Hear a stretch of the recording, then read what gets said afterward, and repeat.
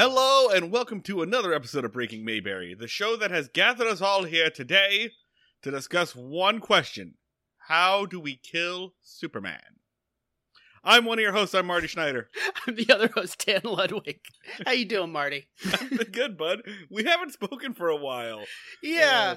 And listeners, we haven't spoken to you for a while. It was kind of an unannounced short break.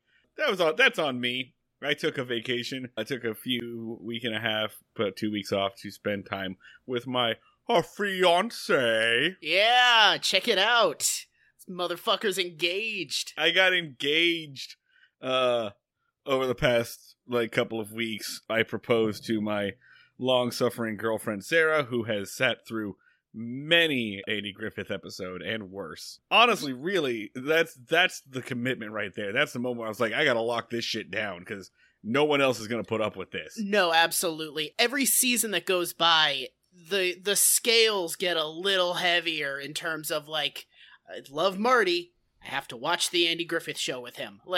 I've been in a relationship this entire time. You're the one who had to actually go on dates and talk about this podcast. Oh, yeah, no. My girlfriend, one of the first dates we went on, not one of the first dates, it was a month in, but we were walking back from dinner, and there was just a lull, and she just burst out laughing and screamed, "You have a fucking podcast, what am I doing with my life?" And we got past that. How long into a date, into a relationship, into a couple of dates before you bring up the podcast? As many as possible. There were entire short-lived relationships where they never found out.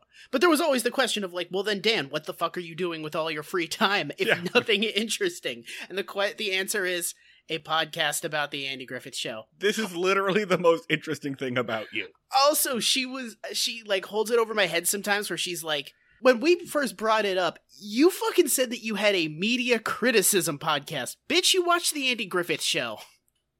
How are we talking about my thing? Fucking, you got engaged. That's true. Yeah, I got engaged. I could tell the whole story. I'm not going to tell the whole story because screw you. That's our story. But I will say this. Sarah never gets to celebrate her own birthday because it's December 28th and no one wants to do shit on December 28th. So she's always celebrated her half birthday, June 28th, which was my cover. I used Sarah's high opinion of herself against her because I was like, yeah, we're going to go out on this dinner and oh, look, I found tickets to a string quartet. That's just a normal thing to do for your birthday. And she was like, yeah, of course. This is exactly what you would buy me for my birthday. Great. Awesome. Yeah. I think for a second she was like, oh, hell yeah, look at this awesome ring I got for my birthday. Oh, man, if this is what I get for a half birthday, imagine what you're going to have to get me when you fucking propose, idiot. Now, to be honest, she didn't even look at the ring. She was like, oh, God, yes. It took her, and then she hasn't stopped looking at the ring since. Just staring at it, just yes. Wake up. That's blocked off on her calendar. I have gotten reports of what that ring looks like in 4 different types of light this week. Holy shit! So yeah, I'm taking that big jump into adulthood. Hooray! Yeah. I guess woo! Oh, you know what? Hang on. I'm gonna be a complete asshole here. I know that we've talked about how much of our lives we give to content, but I did wait until to being on the air here. Dan, you have to be my best man, right? Oh yeah, totally. Okay. Yeah. No, I've been I've seen this coming. You told me once when you were blackout drunk that when you get married, I'm going to be your best man. I've just been there you go. So there you go. We have to be the best. You get to be the best man. Yeah. Here's the thing about being the best man, Daniel.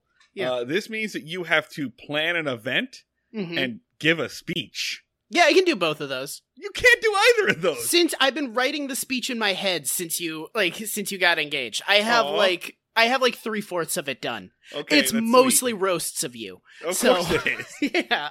It's going to hurt your feelings. That's what you really want to do. Yeah. Like, on someone's wedding day is go for the throat. Yeah. You know what? I'm revoking best man status. No, it's already happened. Damn. Okay. It's been promised. Yeah, I figured just like I didn't even think you needed to say it. I was just like, well, cool. All right. So that's my news. Dan, did you tell me you were getting a psychic? I'm getting a psychic. So while you've been having a wonderful magical weekend with delightful wedding proposals and staring at rings, it's been real dog shit over here. Does this have to do with your girlfriend thinking that she saw a ghost? So, girlfriend has been thinking she's seen a ghost. Yes, I'm actually kind of on board with that. There's a lot of weird creaks. We keep hearing footsteps in the other room. It's pretty creepy. It's because you live in a South Philly row home apartment. Like, no, they're ominous ass footsteps. They are like, it's some The Ring shit. Okay, fine. Okay, so explain to me why you're getting a psychic, though. So you may require from previous episodes whole camping fucking nightmare. Right. The druids that you angered. Yeah, thunderstorm rained us out. Had to crawl under a tree through the mud. Recently, our HVAC broke, which was after a long weekend of dealing with like family shit, and then our HVAC just melted. So we had to vacate our apartment, go stay with Brianna's brother. We are not there for like 10 minutes before his dog becomes deathly ill and has to be rushed off to an animal hospital. As a result, we have to take shifts watching the dog when he's home to make sure that like nothing happens. Okay. And at this point, still nothing paranormal about this. It's more... We have really fucking bad luck. Just bad shit happens to us all the time. So I've just kind of reached the conclusion of like, I'm gonna get us a fucking psychic. Like, just to check out your energy. In terms of probability of bad shit happening to a couple all the time, it's pretty fucking like getting kind of ridiculous. So like, I was looking online for like how to improve your luck. And I was like, give me some sage bullshit. Tell me to hang a crystal around my neck. And everything was like, here's 20 practical ways to improve your luck. Try being more positive. Say yes to things more. And I was like, no. I want impractical ways to improve my luck. Sell me some stupid bullshit. Like, you have me finally... stupid ass world of crystals and dream catchers and all that shit. Get in here. I will pay $5.95 for some herbs to burn in my living room. But I told my mom about this and was like, yeah, no, kind of looking for some shit to improve our luck. And she just like without fail was like, oh, you want to see my psychic? Your mom said that. Yeah, my mom has my mom's been like a sage burner and shit. So she was like, yeah, you can see my acupuncturist / psychic. She does like palm reading. She does fortune telling. She does aura cleansing, and she will commune with the dead for you. So I wonder if she has like a package. I might like also throw in like talking to like Humphrey Bogart, maybe see if like she can also make that happen. The whole thing is going to be over Zoom. Hang on a second. First off, my man, if you're gonna commune with the dead, and you're picking a dead celebrity, Humphrey Bogart's a good one. But how do you not automatically pick Andy Griffith? I don't want anything more to do with this man. And actually, I might just delete this. But how did you not pick your own father? He'll be fine. He's busy, probably. He's got his own shit going on. Yeah. I'm glad to see that your relationship with your father is basically the same in the afterlife. He's cool. I'm sure he's like, he probably is like bothering Gandhi right now. God. Yeah, no, Humphrey, fuck no to Andy Griffith. The man already dominates enough of my waking life. He's not, what if he haunts me? And what if, like, also imagine making a psychic do an Andy Griffith impression, where it's like... Hang on a second. Listeners, If No. we get to 150 Patreon patrons, we will have Dan Psychic contact Andy Griffith or Don Knotts for us. Or Ron Howard. He's still alive, but maybe the Psychic has his number. Like, we will do a seance to talk to Andy Griffith or Don Knotts. We're going to do it, and the Psychic is going to be like, oh, that part of the afterlife is fuzzy. And we'll just be like, we'll wait. We'll fucking wait. Go watch an episode of the Andy Griffith Show and come back with an impression of him. We'll hang out. She'll be like, you sure you don't want to talk to your dad? And be like, no, give me AG. I want to meet the man that's ruined so much of my life. Oh, fuck. Yeah, no, I'm doing the stupid bullshit. I don't fucking care. All Give right. me a Psychic.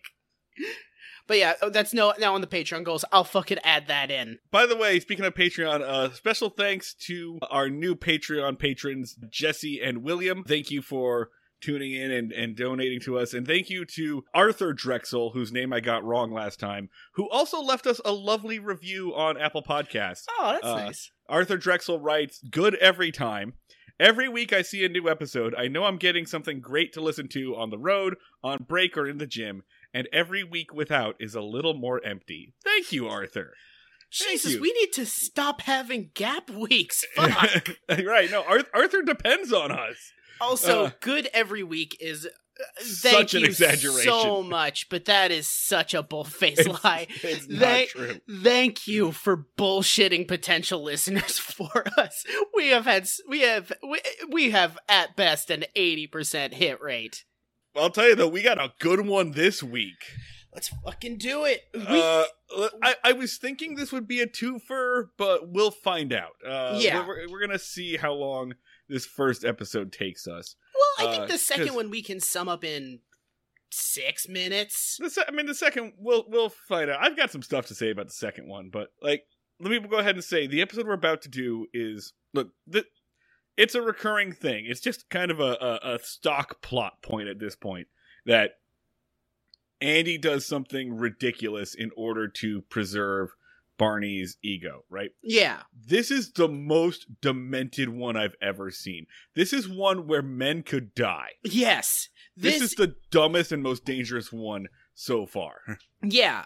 Which the reveal, like, all right, if Andy didn't do the insane thing, it wouldn't even been that bad. Like, it honestly would not have, with like some light explaining. This is cryptic. Let's barrel the fuck into it. You know, it's cool because the 1 sentence summary, the actually 2 sentence summary from Wikipedia, gives a full synopsis. Okay, so here we are, season 4, episode 13. Barney and the Cave Rescue, directed by Dick Crenna, written by Harvey Bullock, and it originally airs January 6, 1964. Here is your 1 sentence summary from Wikipedia, your 2 sentence summary actually. Barney is mocked by the town for doing his duty too zealously. Period. When Andy and Helen are trapped in a mine, they find their way out the back, but learn Barney has mounted a full-scale rescue and secretly return to save Barney further humiliation. Here is your 1 run-on sentence summary from Wikipedia. Jesus. How are you missing a part in a Wikipedia summary? How is your Wikipedia summary missing Act 2? I mean, here's the funny part about this is, like, I feel like this is actually a pretty good summary because it really captures the feeling of how part 1 of this episode and part 2 of this episode have fuck all to do with each other. They are connected by the most tenuous of threads. Yeah. There is a giant motorcycle over a ravine leap in logic. It kind of reminds me of like old Simpsons episodes where like you knew the first 8 minutes of the Simpsons episode were just going to be something else, and then the Simpsons episode would start. But this one tries to tie them in and doesn't do a great job of it. No. It really feels like they had like 2 half episodes written and just like, yeah, this works. Yeah, they were just like, well, let's do one of the standard pathos things. We want to put people in a fucking mine. So we'll just do Barney's emotional issue number 12. Fuck it. Number 3. They don't have 12 of these. Yeah. So, all right, we open up. Everybody's going to the town picnic. Everybody except Gomer, I guess. Who? Okay, let's just jump into it. So they are making Gomer the deputy who is in charge of law enforcement in the entire town while they are at the picnic. I guess the picnic is like off in the goddamn mountains. So Gomer is in charge of the town. Gomer's level of cognitive ability varies. Sometimes he's just a guy who talks slow. Sometimes he is fully developmentally disabled. Sometimes he's fairly sharp. In the Citizen's Arrest episode, he's pretty sharp.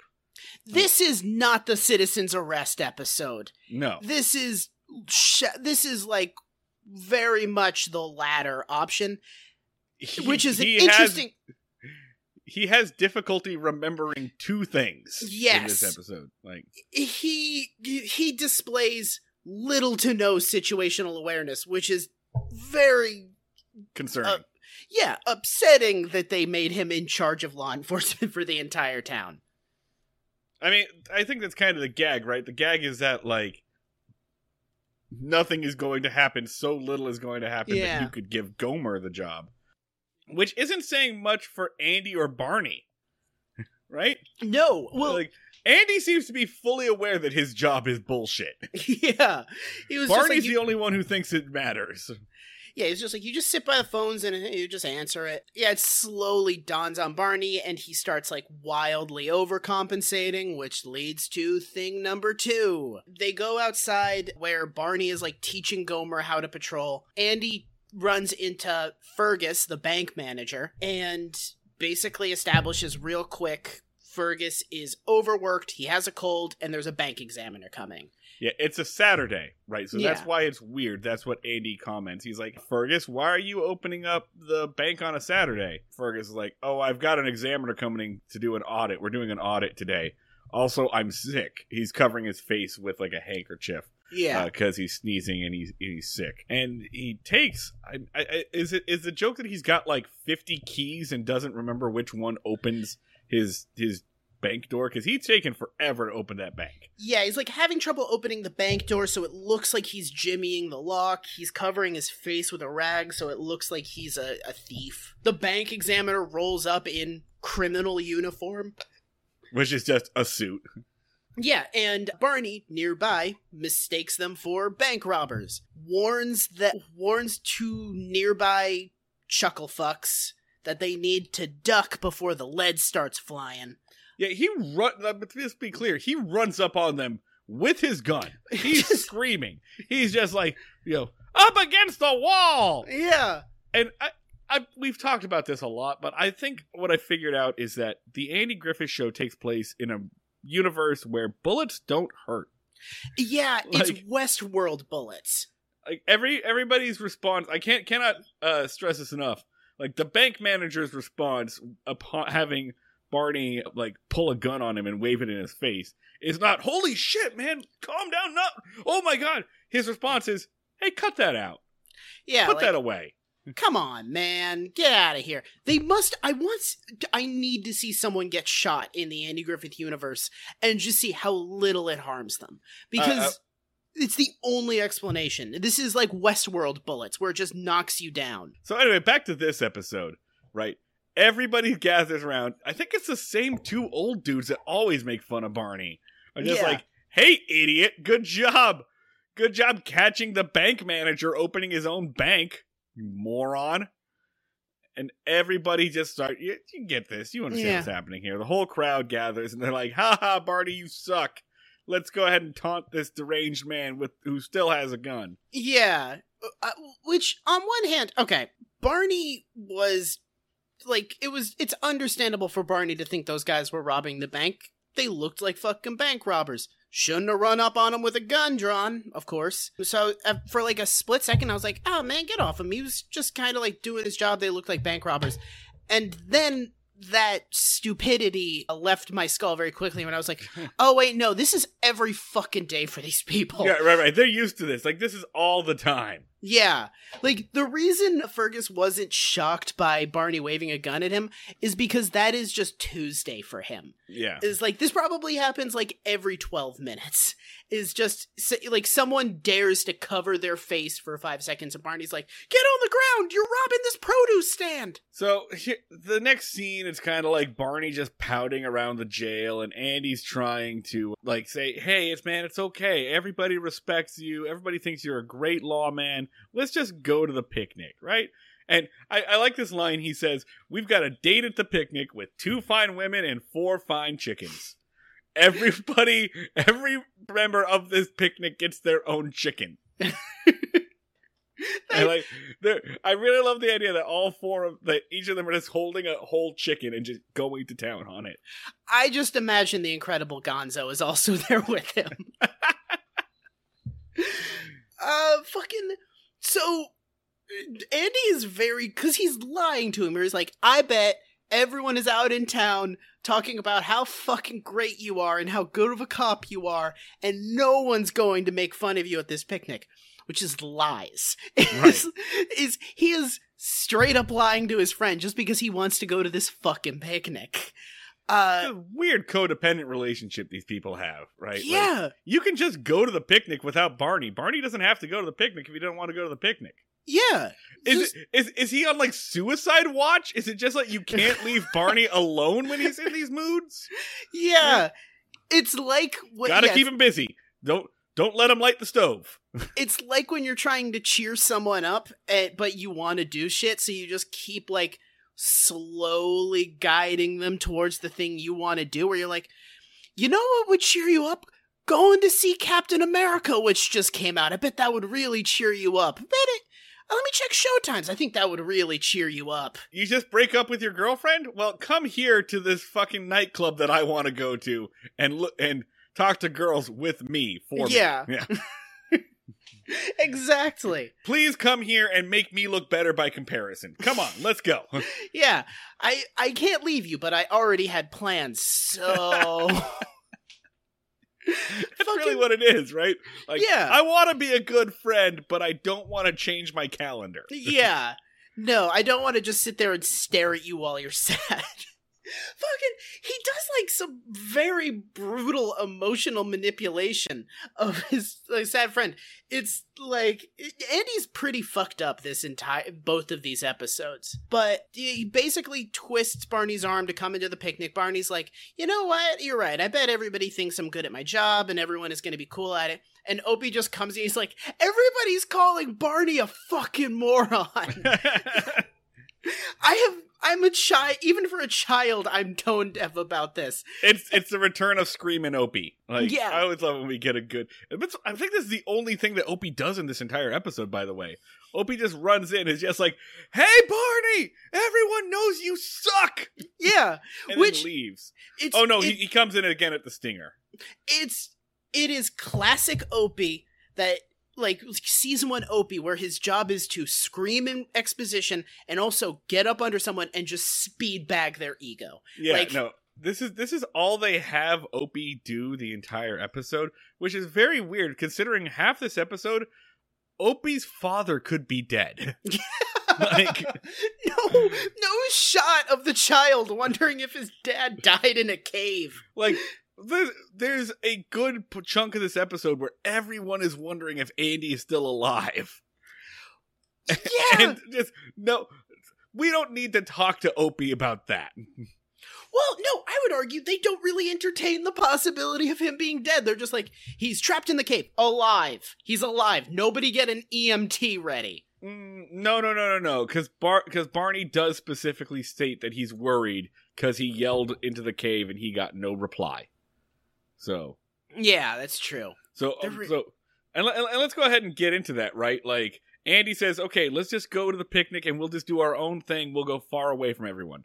And so that's the next scene, is they go into the woods. They are, I guess, on Mars, apparently. They are so far away from everybody else in the picnic because the show didn't want to hire extras this week. They blew all their extras budget in the last scene. If you're gonna go like that deep out into the woods, why even fucking just go to a diner? Yeah, why bother? You're not at the town picnic anymore.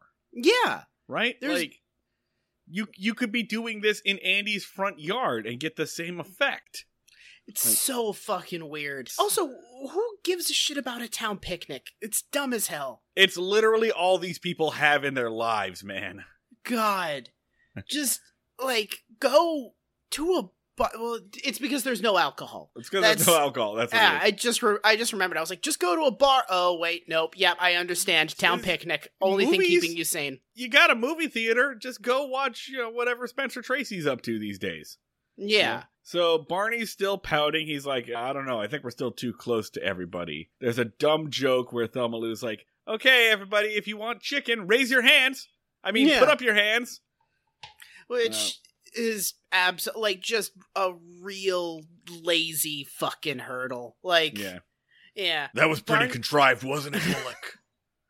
That's right, we're bringing back the Batman bit. Just kind of made the joke come to you on that one, huh? Andy, like a normal, sane human being, written like in a way, in a very organic decision, says, hey, fellow grown-ass adults here with their dates, do you want to go run around in an abandoned mine shaft together? Just like, come on, let's go be adults in a mine shaft that we used to go into as children. And two adults are like, yeah, I want to go be in a little-ass cave. Listen, okay. I'm going to be real pedantic about this. Me and one of the commenters on the ultra-reliable Mayberry Wiki see eye to eye on this. Andy refers to it as a mine cave. And you can't be both. Yeah. You are a mine or a cave. Caves are naturally formed. Mines are not. This is clearly a mine.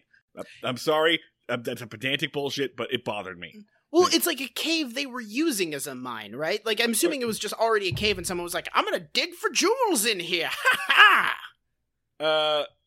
So this isn't a sanctioned mining operation. I'm just Pappy. I got a pitchfork and a jug with X's on it. This is why Andy Griffith wants to kill all gold panners. Yes. Remember, we've already established this. Andy Griffith is on a mission to kill all gold miners. Yeah. Like, all prospectors must die, according to Andy Griffith. It's a prequel. Yes. Like, his character in Savages is actually Andy Griffith. He's become wealthy and decided to seek his revenge. So yeah, Andy and Miss Crump, Helen, they decide, yeah, whatever. This sounds like a fun thing to do on a date, I guess. Yeah. Is to go off into a mine shaft. And I think Andy pretty much clearly says, like, yeah, well, we're going to go into that mine and we're going to fuck. Yeah. It's basically like, we're going to find somewhere nice to sit down and we're going to be there till the flashlight runs out. So it's just basically like, hey, let's go do hand stuff in a cave. So they go in. So Andy and Helen are in the cave, which, by the way, the cave is racist. We should, just to be clear, just to remind you that it's 1964. There's a racist story that goes along with the cave. Hey, listeners, did you know that caves can be racist? I didn't. Okay, we should not do it, the dignity of reciting it. We're not going to recite it. Andy tells a racist story about, like, two Native American lovers who got lost in the cave. There are some references to Uggs and how, and we're not going to. That's all you need. That's all you need. That's all you need. Like, it serves zero purpose. It doesn't add anything. It's not like the cave is on an Indian burial ground. It's not like the spirit of one of these, like, people comes out, It's not like it's even cursed or anything. Like, it's just, they were just like, we need to fill some time. It's 1964. Do something problematic. All right, good. That'll kill 3 minutes. We haven't checked the Native Americans in a little while. We got to make sure we knock them back down. Like, John Wayne's not doing a good enough job of it in movies. It's been a while since we did one of these. Let's work that in there. Barney gets chewed out by his girlfriend for being a fucking whiny baby. Yeah. She's just like, this sucks, man. I don't want to be hanging out here, like, with you if you're gonna bitch. Stay home. He didn't want to do this. He didn't want to be there. This is the second episode where it's just like, you forced these people to come that didn't want to come. Okay. I hate to, like, take the chinless fuck side, but I would be catatonic right now. Like, I would be completely non-functional if I got ripped on by an entire town like that. Like, let the guy fucking sit in his house, drink some wine, and listen to Enya like we all do after a situation like this. Oh, don't give me a look like you don't. All of us? Don't give me a look like you don't listen to Enya when you're sad. I genuinely... Marty. You know what? I'm going to say I do for the sake of the bit. So... That's not a bit. That's genuine. We're talking about this after. So, Barney and Thelma Lou, they start to go into the cave. So they're entering the cave, and Helen and Andy are way deep in the cave. They're much further in. Yeah, like... Barney has this little bit about he doesn't like caves. He's worried a bat's gonna fly in his hair and lay eggs in his brain, drive Yeah. you insane. Nice little bit. And Barney doesn't know what a bat is. And then the mine collapses. Yes, cannot emphasize this enough. Andy and Crump are almost crushed to death. Like, they very narrowly avoid several rocks falling on them and killing them terribly. There is a rock slide. Barney and Thelma Lou barely make it out, right? Yeah. They like run out and the dust is like falling behind them and so. And then Barney's suddenly like, Andy! Holy crap! And then this is the hardest the music of this show has ever gone, where he's like, Andy's still there. Bum, bum, bum. The mine collapsed. Bum, bum, bum. Andy. Bum, bum, bum, bum. Like, fucking... like the levels on the music are spiking like they never ever have before. I mean, look, we can make fun of it now, but I bet if you're watching this in January of 1964, you're like, holy shit! Yeah, no, this is the first time this show has had stakes, even like vague stakes. Yeah, like fucking, like, there's a life and death problem. A person could die. Like, it's holy shit. This is suddenly, like, television, even a little bit. And then it immediately isn't. There's an advertisement for cigarettes, and then when we get back for commercial... Andy's like, oh, look, there's a door right over there. Come on. It's some J.J. Abrams shit. It is... absolute horse shit. It is very much like, oh, I'm going to put you in danger, and then not. Anyway, so... They immediately like tell everyone at home, don't worry, Andy's fine. Helen is being hysterical. Crazy women, and they're overreacting to nearly dying alone in a cave.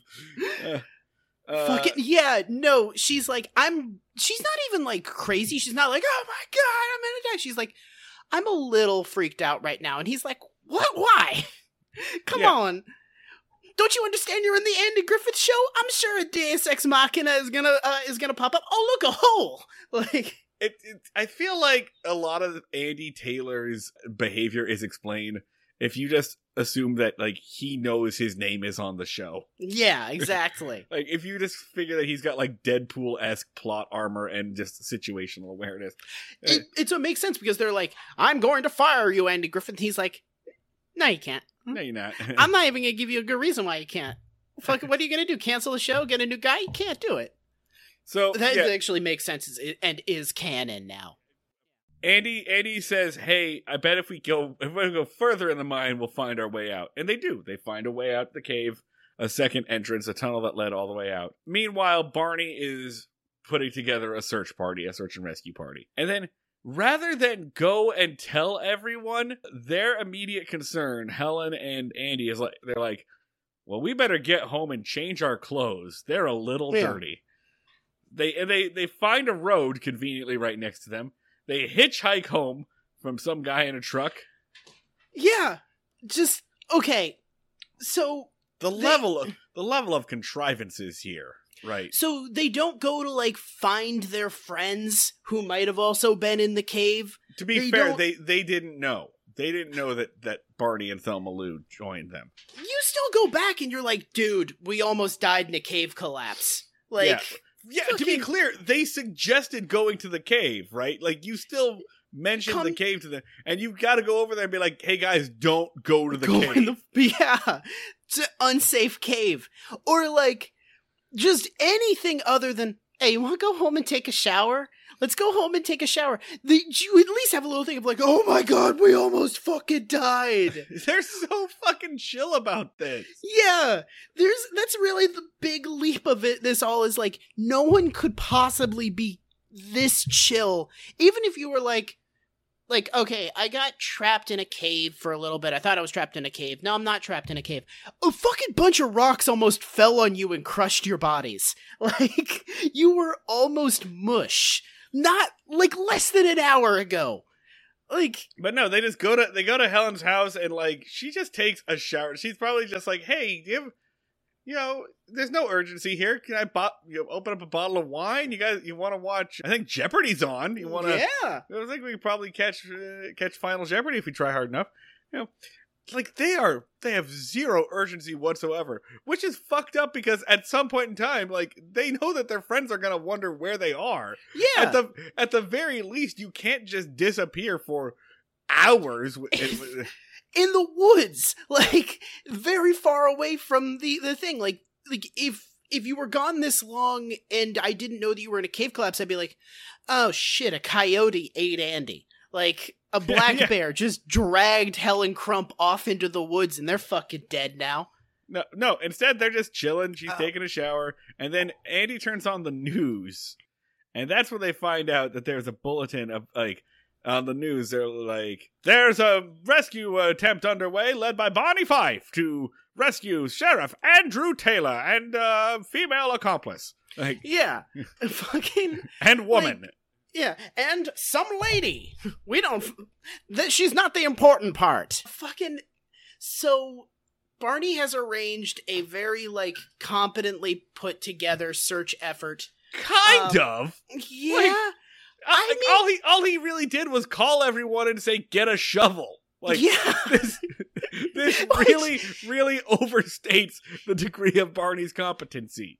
He has them assemble every single digging implement they have in like a 40-mile radius when it's just like 4 guys digging. Like the volume of digging implements they have doesn't really change anything about this situation. It's not a big cave. Like it's just a fucking like a fucking like little fucking hole. Like 3 guys can be in there at a time. But for the most part, he's just organizing the entire town to gather around and freak out with him. Like he's just like, everybody come to the town. Stand there, be upset with me. Yeah. And so basically he's just like, he calls in. Remember, none of these people are professional excavators or spelunkas or anything. He's just like, hey, everyone, come on in. Maybe you can die in a cave, too. Yeah. Like it's... And that's where this fucking goes nuts, right? This goes off the fucking rails for me. I'm on board for everything else.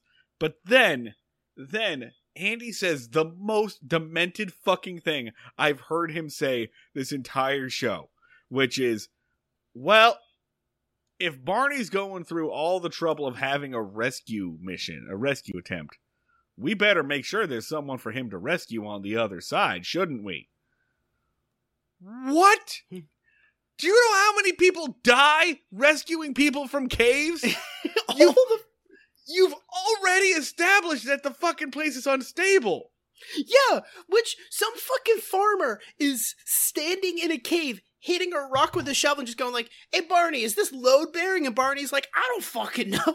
None of us are cave experts. We're just a bunch of dudes with shovels. Literally, and his whole logic here is, yeah, I'll go back, and then Barney will look good, and everyone's gonna forget about Barney pulling a gun on that guy until he does it again tomorrow. Like, the whole town thinks that he's a fucking moron, like, inherently. Literally, that ship is sailed. Nothing matters except for Barney Fife's feelings. At this point, we've proven that Andy Taylor values Barney Fife's ego over the lives of the people in the community. Just over literally anybody. Like, he values the ego of a guy he does not particularly like. Like, a dude who he torments at every possible opportunity. I want to talk about another show for a second, right? I've been rewatching all of Community lately, right? Yeah. And I've been thinking a lot about the character of Abed on Community, because they address this a couple of times throughout the show, that everybody kind of walks on eggshells around Abed, and everybody kind of treats Abed a little differently and to protect him, essentially, because they're worried that he'll freak out, essentially, because they at multiple times in the show Abed has a mental breakdown, and they've gone through it, and they've addressed that, like, this actually isn't good for anyone, least of all Abed. And there are moments where they, like, there's an entire episode dedicated to, like, Annie teaching Abed, hey, sometimes you have to think about other people. Like, you gotta fucking do this. And it's just, it's very, I'm not gonna say, like, everything that they do with Abed is good, right? Like, there's some questions there, but it's just, it's so weird taking that formula, essentially, because Abed is kind of the Barney Fife of that, right? Yeah. Like, he is kind of the Barney Fife in that. Everyone kind of has to, like, treat, not necessarily his ego, because I think that's kind of the key there, is that Abed doesn't have an ego. But it's that, like, Abed has a very distinct perception of reality, much like Barney Fife does, and if you change that perception of reality, there will be negative effects on his psyche. Yeah. So, as his friends, everybody kind of bands together to protect him from that, sometimes at their own expense. There is the thing, though, that we are kind of, like, projecting modern TV rules onto an old TV show where, like, you were not supposed to watch it in successive order or really remember the previous episode. So we are, like, it is our thing of, like, we see this pattern of things happening. Like, have I told you about my experience watching Golden Girls with Blanche? No. So, but real quick, before we do this, sure, but even in the context of this 25 minutes, the logic is batshit. Yeah. Insane. Like, so if this was the only episode of the Andy Griffith Show I'd ever seen, I just think that this was an episode of this crazy people. Like, this is a show about psychopaths. A lot of them are fairly, like, relative to this, innocuous. This is the first one where it has spiked into the point of, like, maybe some people die. So we, through quarantine, our big thing was we binged Golden Girls. It's like, it was basically our life raft. Blanche, I don't know how familiar you are with it. I'm familiar. I know the basics of the Golden Girls. Yeah. I know who Blanche is. Blanche is, like, a kind of selfish. And every episode she does something to varying degrees of selfishness. She says something really mean to one of her friends, or she's willing to undercut one of her friends for personal gain, or she refuses to go to her dad's funeral because she's in a fight with her sister. And taken in one of those, you'd be like, oh, look, Blanche did something shitty this week. But if you watch it in rapid succession, Blanche is the goddamn devil. Like, she is an absolute dead-eyed sociopath who would slit a child's throat for 12 minutes of attention. And it's kind of the thing of, like, yeah, you weren't supposed to remember the previous episodes. You were not supposed to identify a pattern, because people being shitty could just be a joke and didn't have to be part of a larger character pattern. Yeah. But, and that's, and like... if you could get away with a lot more of that, really. Yeah. Yeah. But, so we are, like, aware of a pattern with this show and enabling Barney Fife that we aren't supposed to be. We're predisposed to already feel it this way. But. Yeah. It's why, like modern TV shows like Parks and Rec, like, here's a shitty idiot character. We're going to make sure that we give him redeemable traits, because you're going to be spending a lot of fucking time with this guy and you need to at least kind of like him. There's also, speaking of Community, have you ever heard Dan Harmon talk about the idiot ball? No. The idiot ball is it's kind of a writing trope, a thing to avoid, I think he is what he describes it as. And that's it, like, when you run out of ideas, and for the sake of the story, for the sake of having any sort of story, one character has to hold the idiot ball this week. And they have to, even acting out of character to do so. One example I can think of is, there's a Thanksgiving episode of Brooklyn Nine-Nine that's always rubbed me the wrong way. I'm sure you know the one I'm talking about. It's the one where they all go to Amy Santiago's house, and they give Amy Santiago the idiot ball, this character who's normally really organized and, like, meticulous and super detail oriented, and now she's, like, mistaking salt for baking powder. And like, the joke is that Amy has to be a bad cook, so they just remove all of the, like, normal qualities of her. I think about this all the fucking time watching the Andy Griffith Show. Like, who's holding the asshole ball this week? You've talked about it before. You've like, every once in a while, someone has to behave unnaturally like a dick for this entire episode to work. Well, it's also anytime Barney Fife, like, anytime Don Knotts has to go off and do a fucking movie, someone else needs to become 10,000% more shitty and stupid. Someone else has to fill that role. In this case, I'm gonna say, like, not only am I mad at this episode for going so far off the rails, but I'm really kind of mad at the writing here, because this is extremely out of character for Andy. Yeah, this is an insane thing to do, especially because, like, all right, their big nightmare scenario is we tell them that we got out fine, and everybody makes fun of Barney and calls him an idiot. Which you could explain that away and be like, yeah, we were in a mine that collapsed. We got out of the collapsed mine. He still should have done everything he did. To be clear, Barney is doing the right thing regardless. Yeah. Which, like, what should he have done in this situation of been like, mine collapsed. It's probably fine. Yeah. I'll go tell some people, but I'm not going to make a big deal out of it. Because maybe he got out the back door of the cave. It's not comparable to the bank thing. It's not. This episode wants you to think that it's comparable to the bank thing, but it's not. In the bank situation, there are a million other options that he could have taken. Yeah. Like, in this one, there's really only one correct move, and that's the one he took. Like, he showed, like, all right, the scenario is Andy walks up to the cave and be like, hey, everybody, I'm actually safe and alive. And everybody should be like, oh, we're so happy that you're safe and alive. And if anybody turns around and be like, Barney, you fucking idiot, you just go like, hey, man, fuck off. Yeah, they're the dick, right? Yeah. So like, fucking A. Instead, Helen and Andy change back into their dirty clothes.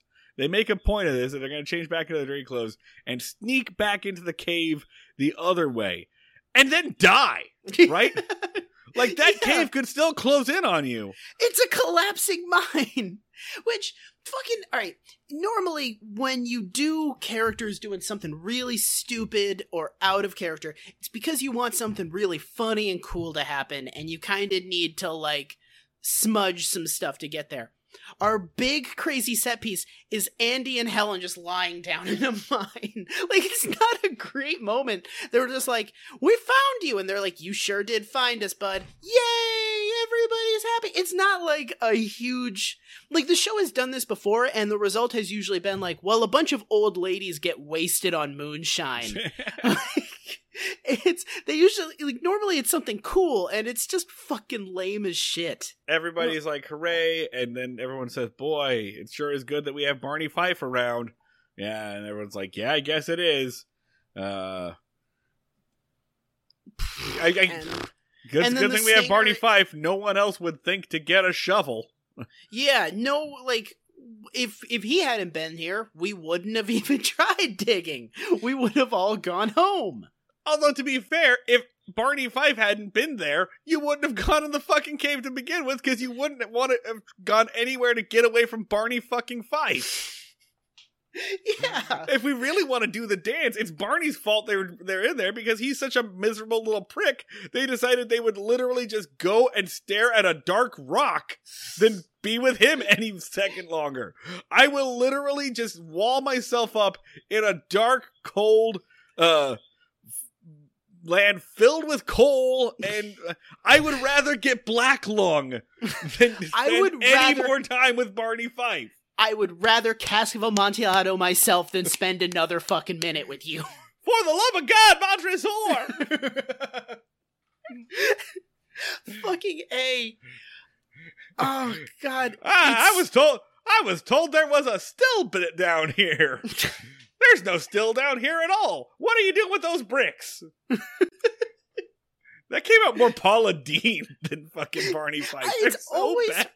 Remember, like, way back, we were like, our Don Knotts impressions are going to be, like, laser-focused, carved out of steel, just masterful. We'll be able to do these at parties. And now it's like, it's basically like, all right, I'm going to try to do a Don Knotts impression. Spin the wheel! Like, What celebrity are you getting today? All right, it's landing on Elvis. I'm doing a bad Elvis impression now. Oh, fuck. Side note, I did realize, like, on a road trip recently that if you want to do a Cher impression, you just take an Elvis impression and go, like, up just half an octave. It's really the best way to do an impression is to fail to do a different impression. There's a stinger. We bring back Opie. It's a dumb joke. Barney's like, boy, everybody's making a big deal out of this. Can't believe everyone's making such a big deal. Can't believe they put it in the paper. And then Opie runs in and is like, hi, Barney, I bought all of the newspapers like you asked. Okay, all right. We gotta back up just very briefly because you did touch on this earlier, but Andy is sitting in Helen Crump's apartment, and he just heard on the radio that everybody thinks he's trapped in a mine. And his first instinct is, I need to preserve my friend's ego, and not, I need to tell my son that I'm not dead. That's insane. That's ridiculous. Anything other than I need to go hug my son and tell him that his father is okay, because every single second before I do that is trauma. Fucking psychopath shit. It's ridiculous. Although, as we'll see in the next episode, I really don't think Andy gives a fuck about his kid. He really doesn't seem to like him all that much. Let's do ratings on this, and I think we can squeeze in the next episode here. Yeah, it's not going to be a long one. So, Andy meter. I didn't hate it that much when we started, and now I fucking despise it. It's absolute dog shit writing. It's like so poorly written, right? It's just an absolute, like it breaks every just rule of good writing. It just trips over and face plants into a pie. It just none of the behaviors of anyone makes sense. If anything, Barney Fife is the only one who is in character this entire time. It is just basically Sideshow Bob stepping on rakes over and over again in terms of writing. Yeah, so fuck this episode. I'm gonna give it a 3. Yeah, I'm gonna give it a 2. And as Barney meter goes, like, I don't think this did any lasting damage, right? I feel like yeah, it just kind of exemplifies everything stupid and fucked up about this show. Yeah. It's none of it is like active malevolence. Oh, there's the racism. We should give it. It's a 5 for racism against Native Americans. 5 for racism, I guess. Against Native Americans.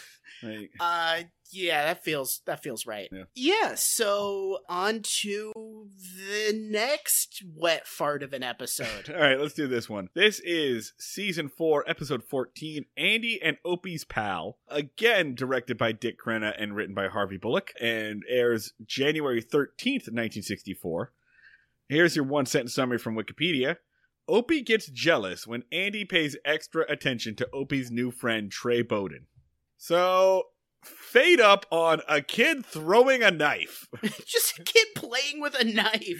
Like, and I think this starts basically the most realistic way a child friendship starts, which is just, that kid has a thing I want to play with, so we're best friends now. Yeah, literally their whole entire conversation is Opie's like, hey, that's a cool knife. I've got a cool football. Do you want to talk about this, I guess?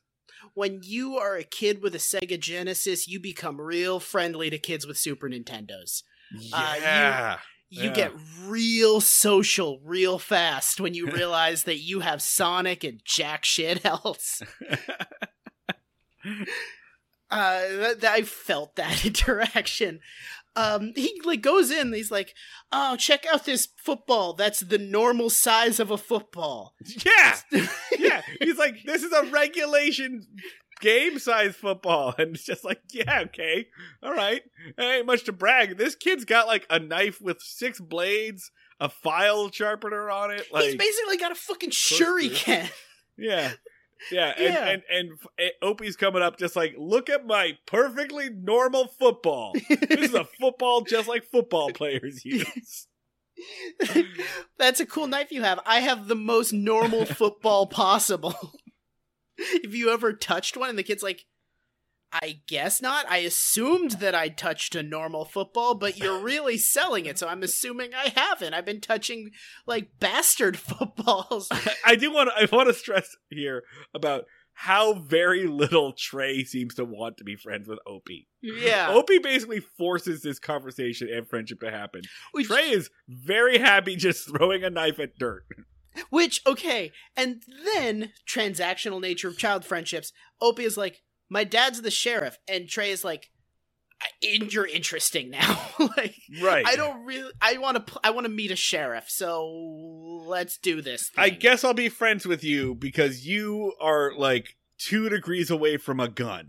That's really what it is. That's what it comes down to, right? If I hang around you long enough, I might see your dad's gun. I might get to touch a gun. And he does! He does! He gets to touch a gun by the end of this episode, so, I mean, I guess Trey's plan worked out.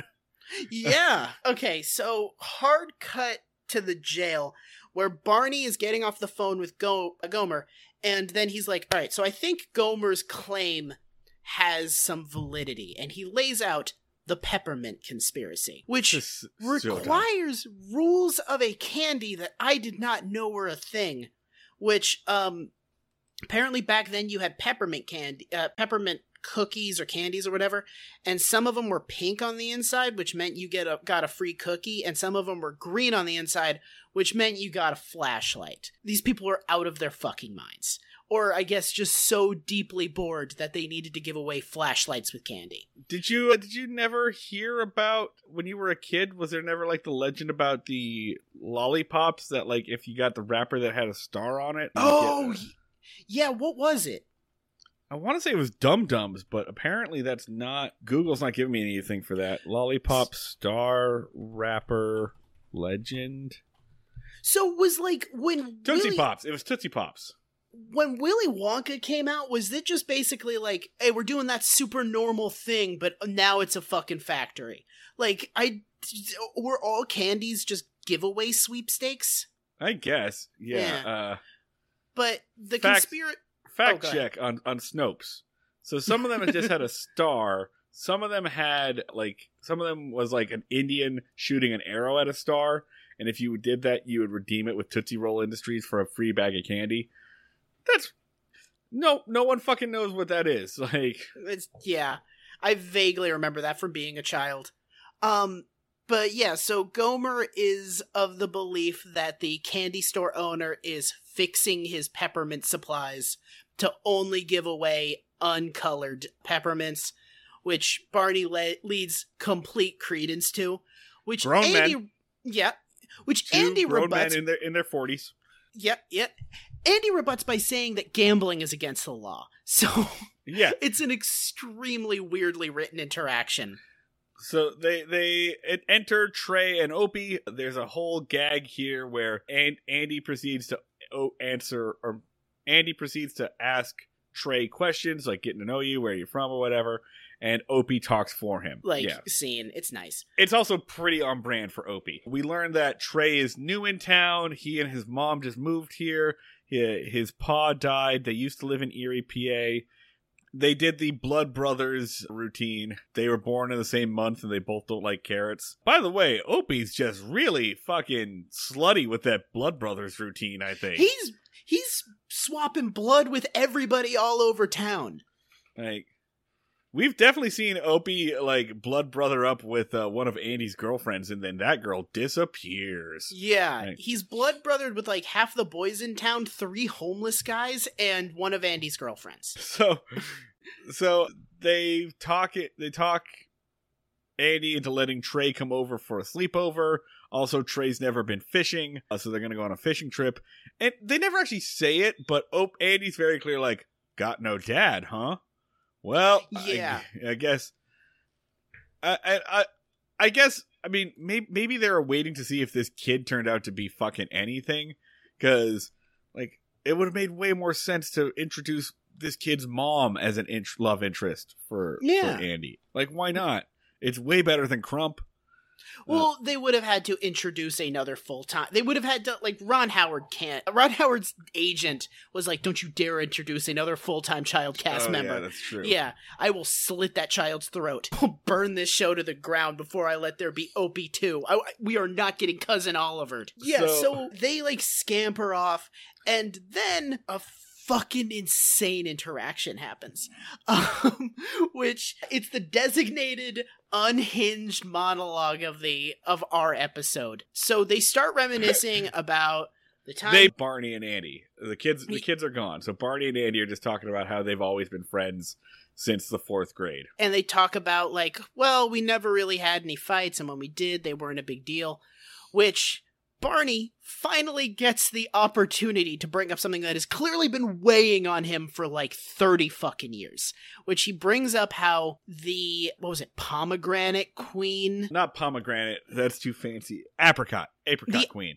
The apricot queen, she was like a child pageant winner. She came to town, and Barney and Andy were supposed to escort her all around town, and Andy met her early and went on a date while Barney waited for like 3 hours. Barney uses this moment to just like, basically like, yeah, remember that time you did that? That was so funny. That was such a funny thing that you should apologize for him. And he's like, yeah, I had a good time. That ruled for me. And then Barney goes on an unhinged meltdown about how unfair that was to do to him as a child, revealing that he remembers the exact date and time of it happening, every single detail of Andy's date that he has been meticulously reconstructing like a forensic psychologist. Fucking, like, he has like an entire corkboard at home with like yarns that they're gonna be like, and at this time, corroborating evidence shows that they went to the furniture factory for some goddamn reason. Yeah, he like breaks it down like he's detailing a heist, essentially. Yeah, which like ladies and gentlemen of the jury, they then went to the movie theater. Yeah. As you can see by this ticket stub. Which he specifically says, don't pretend you didn't go to the diner with her. Juanita told me. Which, how fucking old is Juanita, the woman that he's been fucking on the side? What? Yeah, what? Is she like hang on. When do you think this story happened? Because I thought this story happened like when they were young men. You seem to be thinking that No. He specifically says, don't try. You went to the diner with her. Juanita told me you did. So Juanita, Barney's side piece, who works at the diner, I'm assuming that they were like 11 when this happened, leading me to the conclusion that Juanita, twist, is like 68. That would be interesting, but no. Barney's side piece is an old woman. I don't think that's very funny. Well, you know what? Given the landlady thing, he does seem to have a thing for. He has a geriatric fetish. That's. Yeah. Okay. But no, I'm gonna counter argue that no, because of the war. Yeah. Right? I was gonna say I feel like this story happened when they were young adults, when they were like in their 20s. No, they were. That's when they were gonna be in the war. Yeah. No, they were children. They were kids, teenagers at oldest. Juanita Beasley was still working at the diner, so that is the reason why Barney is cheating on Thelma Lou and why he can't just date Juanita Beasley, because Juanita Beasley is like 65 with a retired husband. Alternatively, Juanita has been working at that diner since she was 14.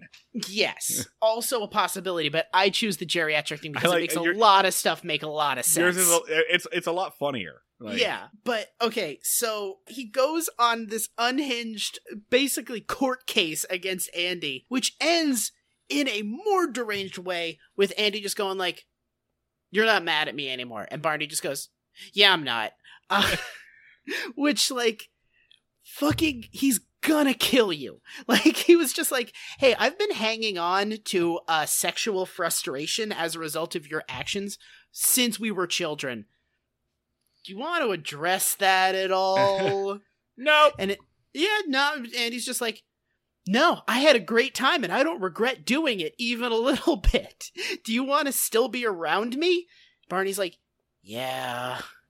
It's fucking very creepy domination of one person by another. It's very weird. Like, he's just like, "All right, well, you got that out of your system? Good.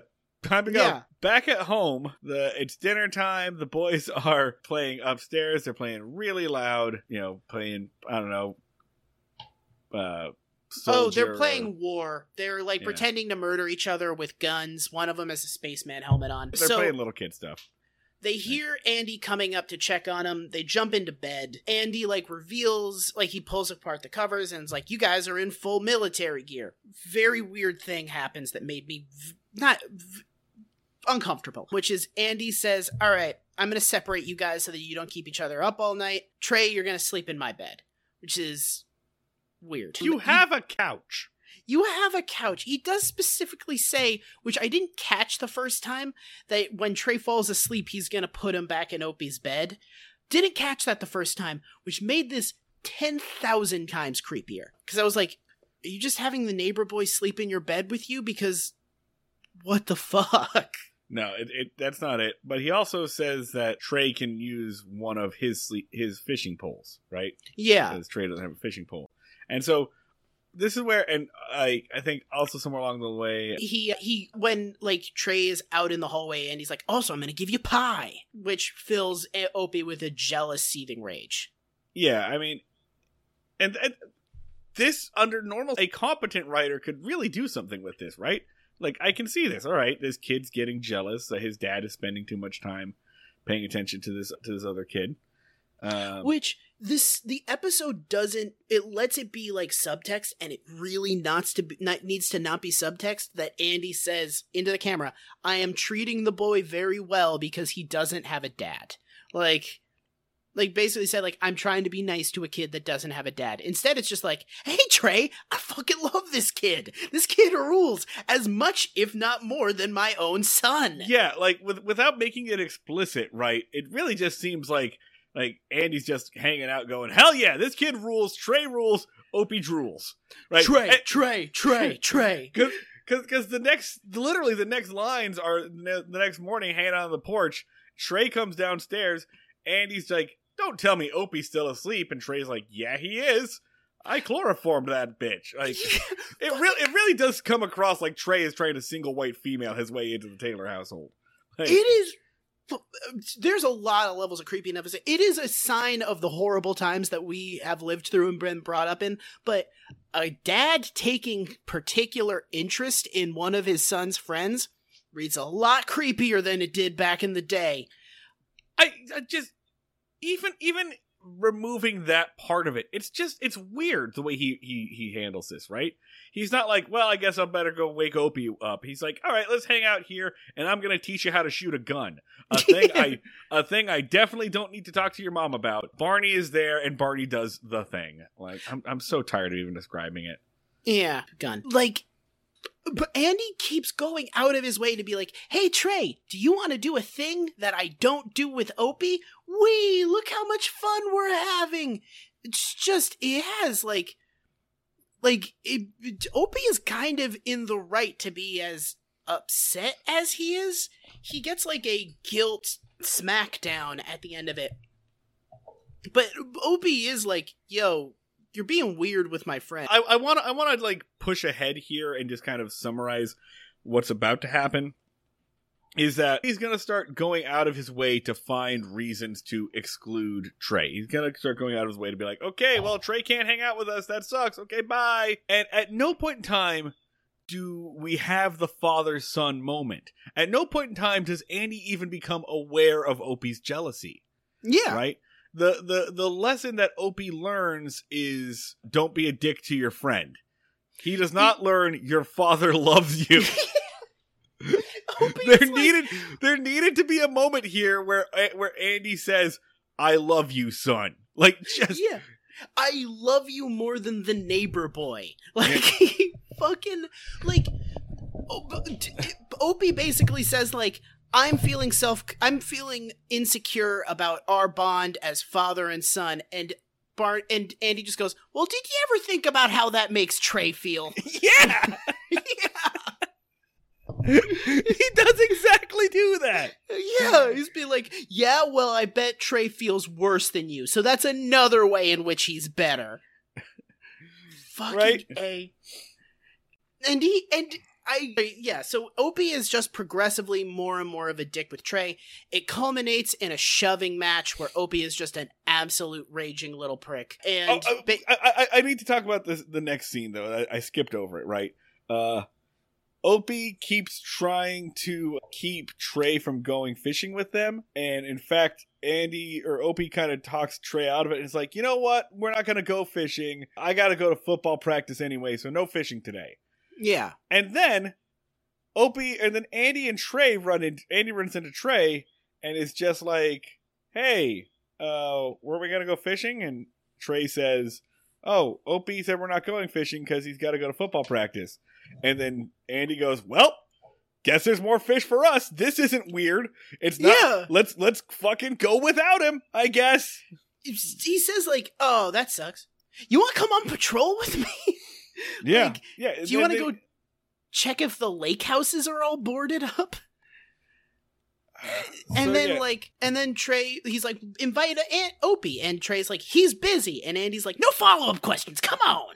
Get in this car. Don't care. Whatever. All right, I guess. Yeah. I'm really unaware of what my son is doing at any moment. It genuinely comes across as Andy thinks Trey is super cool and wants his approval. He's not even like, I'm gonna take this boy under his wing. It's like he's like, you think that's cool, Trey? I need your approval. Tell me how cool this is. Do you want to see my gun? Touch my gun. Come on, man. It feels like this entire episode comes from Opie's point of view. Yeah. That's the only explanation I can come up with for this. So, football practice, Trey comes up and Opie's like, you can't fucking play. Go away. They have a fight. Barney's the one who sees them fighting and break. And he's like, don't worry, I won't tell Andy, because I bet if Andy found out that you were fighting, he might not let you hang out with Trey anymore. Okay? Question whatsoever of why were you fighting your best friend? No, like, hey man, what's up? Like, I'll be honest though, if you see children fighting, I don't give a shit what they're fighting about. Like, it could be some real shit. It could just be like, well, he says that Dragon Ball Z is better than Inuyasha, so I pushed him. Or it could be like, he's shooting cats. Like, I don't think that he should be torturing neighborhood cats. He's trying to steal my dad. It's probably about halfway between those two. Yeah.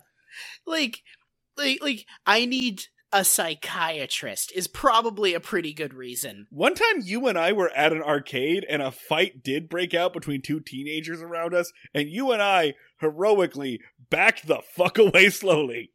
Yes. I had this momentary thought, and by the way, and when these two teenagers started fighting, it was kind of like a whirlwind, like that just drew everybody else around. And I had this thought that was just kind of like, they are children. I am an adult. Do I step in? Should I be authority figure? No.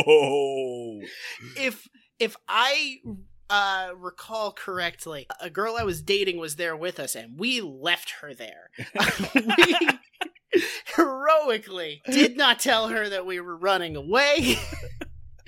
We just kind of bounced. I had this horrible moment. I was just like, I should step in. And then I thought, every one of these children has video cameras. I do not need to be online as the guy that you don't need to be in there. All it takes is one of those kids to be like, hey, this guy touched my dick.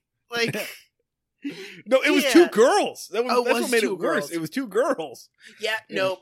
Like, no. In no way. I don't want to be anywhere near this. Did you, at Temple, we used to have the thing where you would just be like sitting somewhere on campus, like you'd be outside a Chipotle, and suddenly you would see like, oh, there's 3 teenagers. Oh, there's 4 teenagers.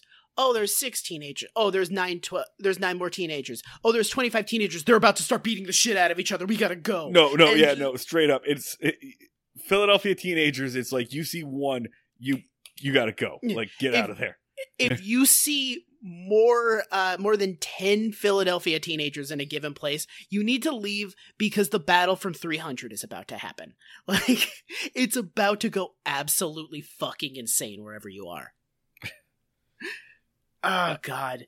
Okay, so back at the jail, Barney immediately rats Opie out. Like, immediately. Yeah. Because he just wanted to tell Andy about the cool thing he did. Like, he was like, I was just the cool uncle. Andy, I was just the cool uncle! And Opie comes in with fake bandages, just like, put bandages all over his face, just like, look what Trey did to me! yeah. And then Andy, Opie basically says, like, I want some quality time with you. I'd like to spend some more time as, like, father and son. And Andy's like, oh, yeah? Yeah? Let's do it. I'm gonna hurt Barney really bad right now, and it's your fault. I'm going to hey, Barney, you're not invited on the fishing trip anymore, you bitch. And Barney's like, what? Why? No, what? Why? I'm emotionally devastated and running off into the other room. And Andy's just like, you did that, Opie. You just did that to Barney. Are you proud of what you did to Barney, your friend?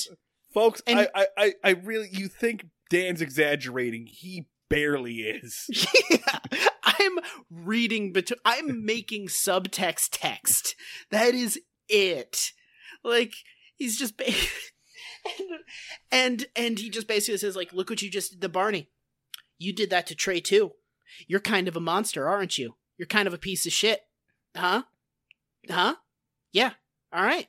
Go tell Trey you're sorry and also that I love him. It's so fucking demented. It's insane.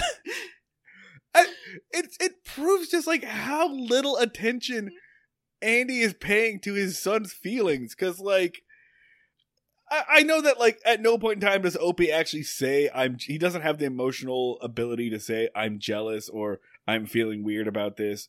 But he could have him throw a tantrum, have him say, "Why don't you spend all your time with Trey?" Or "Why don't you want Trey to?" You have this kid run away twice an episode or twice a season. This would be a good time for it, right? Like, yeah, address the root cause. You have Andy give Opie a big life lesson speech like twice an episode, and they're always extremely like hit the nail on the head. Why is he doing like subtlety now? The lesson that there should be here and the actual takeaway lesson that they have are so far removed. Like, Andy, I think we can say, like, for all the nightmares of this show, Andy has more often than not been a pretty good dad. Disagree. His whole thing, like, a lot of open and honest communication. Not like in terms of the lessons he's teaching them, but he's always been like, hey man, tell me your problem. All right, I'm gonna listen. I'm gonna explain. Like, he always does that. His parenting in this season has taken a sharp nosedive, where most of his lessons are like, hey, come here. Sit down on my knee. Shut the fuck up. Hey, I'm sick of this, all right? I'm not having fun. You're really bumming me out and pissing me off. Just shut up. Hey, shut up or I'll torture Barney. You projected a little bit here, Bullock. Yeah. How's your relationship with your father? Oh, y'all want to talk, Batman? Don't you lecture me on fathers. He's fine. He doesn't have a bunch of holes in his fucking head, so I guess he's doing pretty good. Yeah, Andy's a dog shit parent who, like Opie, like, leaves to go make up with Trey, and Andy is like, hey, Barney, time for my second big speech. You know how I just devastated you emotionally? Well, it was a goof. Didn't mean it. It was to teach the son a lesson, so we're cool, right? And Barney's like, no, I'm super not. I'm really upset. And Andy's like, that's cool. Although, again, right, like, weird, like, Barney's entire reaction is very bizarre, because the way that Opie, the way that Andy kicks him out is he says, like, hey, I gotta go spend some time with my son. And Barney just cries. So, like, his entire existence is everything about this scene is so fucking weird. I can't get over it. Yeah, like, imagine being that upset that you don't get to spend time fishing with a child. Like, yeah. hanging out with children isn't that great, man. You have 2 girlfriends. You have 2 Quick reminder, you have 2 girlfriends. You are a sexually active adult that is upset that you don't get to spend time with a guy and his kid. A guy you see every day, and a child you also see every single fucking day. On a lake you go to pretty much every week. Yeah. This, it's Andy, you see him every day. It's Opie, you see him every day. It's fishing. You think about, see, do, and talk about it every single fucking day. Oh, God. So stupid. Everyone in this show is so fucking stupid and poorly written. All right, so ratings. Fuck this episode. It's really boring. It's a boring-ass episode. The stinger is Andy and Trey. Opie and Trey are friends again. Oh yeah, by the way, you'd think that, like, for all this hustle, or for all this hassle, Trey would be like a regular character. No. Trey shows up twice. 2 more times, and then no more Trey. Oh, also, on the way out, Andy does do hey, by the way, Apricot Queen, loved hanging out with her. Had a great time. Maybe I'll apologize. I'm feeling like apologizing. And Barney's like, are you? And Andy's like, nah, man, I'm super not. I'm a piece of shit this episode. Like, somehow, in this situation, the guy holding 30 years of resentment for a minor slight isn't the dick. It's kind of crazy. I kind of found a way to be the asshole in this situation. Well, later. Bye, everybody. I've hurt everybody in this episode except Trey, who is my best friend.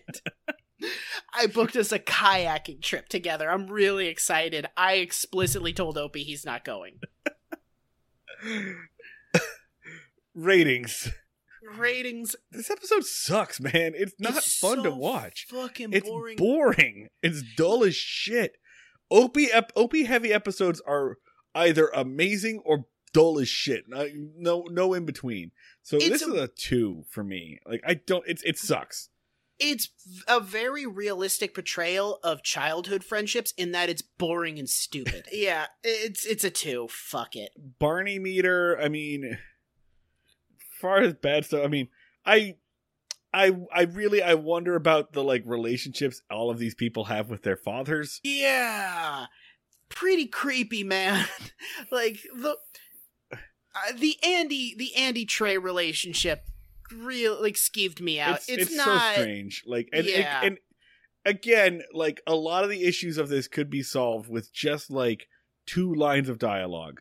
Why are you treating Trey so well? Because he doesn't have a dad. Like, 2 lines of dialogue fix every problem with this episode.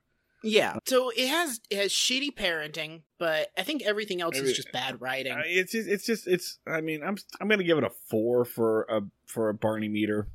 I'll give it like a 2. I don't think it does any real damage to anything. I hate Andy. It doesn't matter, but I think I'm gonna give it a call your father out of 10. Yeah. Deal with your parental issue. All right, so that's about it for us. I'm done. I'm tapped out. Thank you again all for listening. As always, remember, if you want to support us with your money dollars, you can get at us at patreon.com/breakingmayberry, where you get bonus episodes and extended episodes, all the stuff that we cut out of these scenes. They show up on Patreon, including our director's cuts. Yeah, including our brand new bonus episode on Little Nemo's Adventures in Slumberland, in which we pitch a gritty reboot of Mark Trail for Netflix. So that's available on Patreon. Otherwise, if you want to help us out, those ratings and reviews, keep them coming. Online, we are on Twitter at Break Mayberry. I am on Twitter as Schneid Remarks. That's SCHNEID Remarks. Our music was done by Max Ludwig, who is on Twitch as Sleep Talkie. Anything else? Instagram Breaking Mayberry, Facebook Breaking Mayberry. That's it for us. We will see you all down at the fishing hole. Ba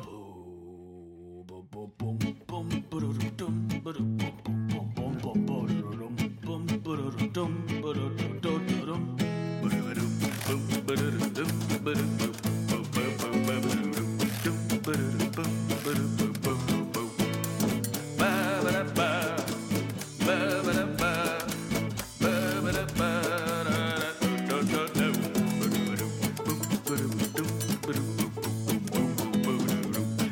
Boo.